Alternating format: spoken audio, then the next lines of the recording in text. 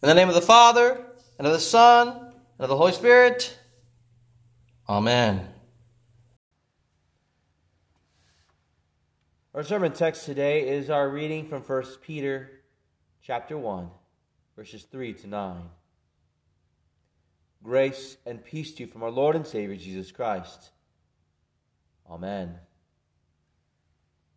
We see in our reading from Acts that Peter has both changed and remained the same. We see in Peter that well-known boldness and bravado that we associate with him. He boldly stands up for God's word and will not be dissuaded from speaking the truth. Yet we also see that he is not the brash fighter who is seeking to fight this battle with his strength and with his sword. Rather, Peter uses God's sword. With the Holy Spirit's help, he adaptly wields God's weapon before this council. Peter has changed. Peter's change is found in the reality of Jesus' resurrection. Nothing else could bring this kind of change to Peter. Nothing else is powerful enough to change people like Peter or Simon the Zealot, for that matter, into men who fight by the power of God rather than the powers of man. Jesus' resurrection has changed everything for Peter. This is clear in Peter's first epistle.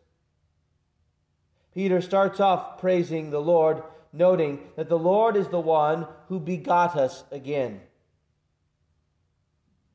We have been given new life in baptism. We have been born anew from his resurrection life. He has done this according to his great mercy. The Lord has had pity on us, his creatures, who had fallen into sin. He saw us, and he had compassion on our condition. He brought us out of death, the death we had embraced in sin, and gave us new life into a living hope. Such a hope is greater than any worldly hope, because those so-called hopes die. Either the one promising dies and cannot fulfill his word, or the hope itself is an object without any life. Such hope is wishful thinking without any guarantor, at least not one who can last. But our hope has the greatest guarantor, the ever-living God who overcame death and still lives. There is none like him. So our hope is sure and certain because our Lord is sure, certain, and alive, never to die again. He rose from the dead, and nothing can take that away from him. And so here we have our certainty too. This is how we know that what is coming is protected from moth and rust and any decay, that it is set aside and prepared for us. His resurrection out of death and its destructive force give us that certain hope. But not only do we have God's inheritance to which we look forward, but we also have God's protection in his power. God is guarding us as well as our inheritance. He's looking out for us and protecting us. He is holding us through faith in his salvation, which is simply waiting to be shown and revealed. In other words, this salvation already is. We have it in Christ Jesus, though we do not see it yet. It is ours now, yet we wait for it.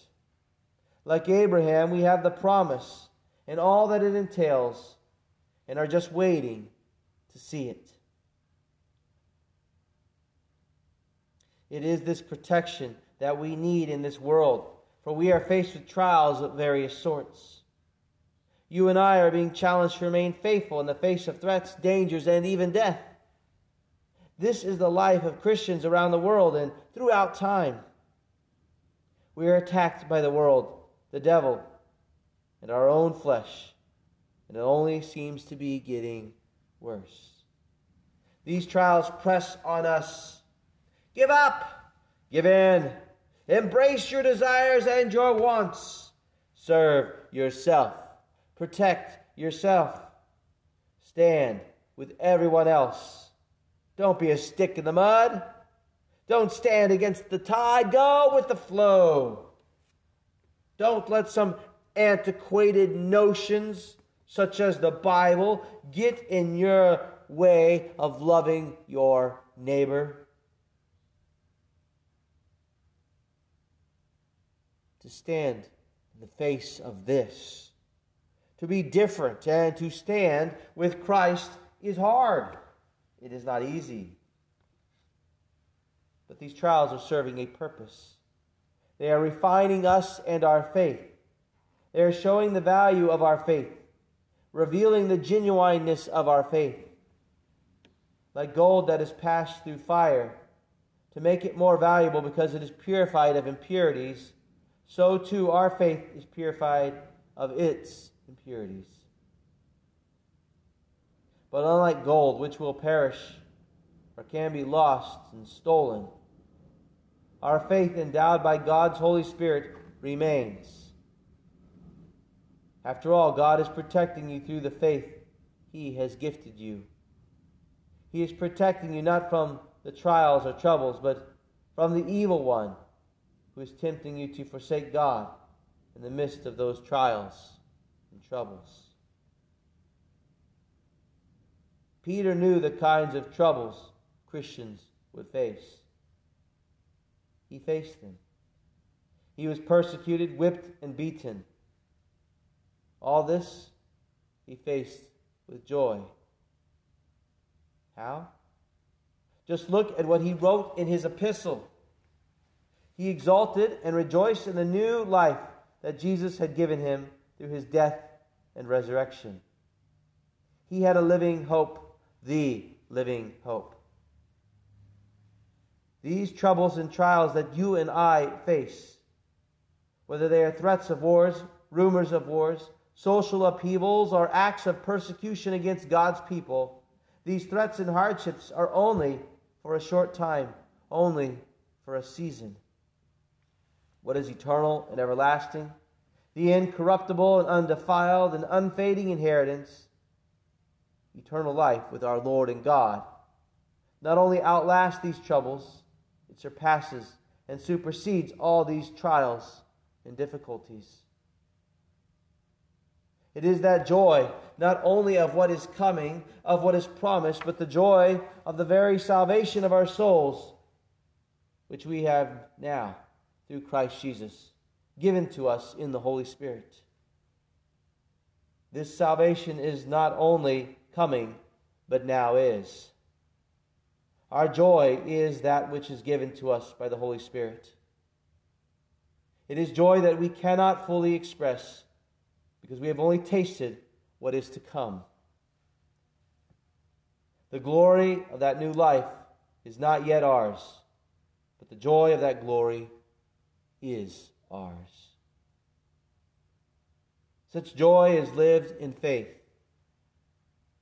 In this present reality, we do not yet see what is coming, but we see it through faith with the certainty that Peter did. For we see Jesus risen from the dead, as has been established even by Thomas, who doubted what he was told. Our faith is certain, not because of us and not because of our circumstances, but because of our risen Lord. He will sustain his people. He will uphold us as he promised. For he is our Lord and God, who rules and reigns even over death. He conquered, and he will not let his people remain in trouble and shame for long. No, he will complete what he began for us at the cross. There he worked to save you and me. There he sacrificed that you and I might live. There he won and his victory is clear, as his resurrection shows. So today, we declare our confidence. Christ is risen. He is risen indeed. Hallelujah. Not just with words, but as we come to this table. For at this table we confess the whole teaching of Christ. Today we join with one another in declaring his doctrine as our doctrine. Today we receive his body and blood with the certainty that our sins are forgiven on account of his sacrifice for us. Today we receive his mighty gifts, confessing that we stand here forgiven by him. For truly, Christ is risen. He is risen indeed. Hallelujah. The peace of God, which passes all understanding, keep your hearts and minds in Christ Jesus our Lord. Amen. The Lord bless you and keep you. Lord, make his face shine upon you and be gracious to you. The Lord look upon you with favor and give you peace. Amen.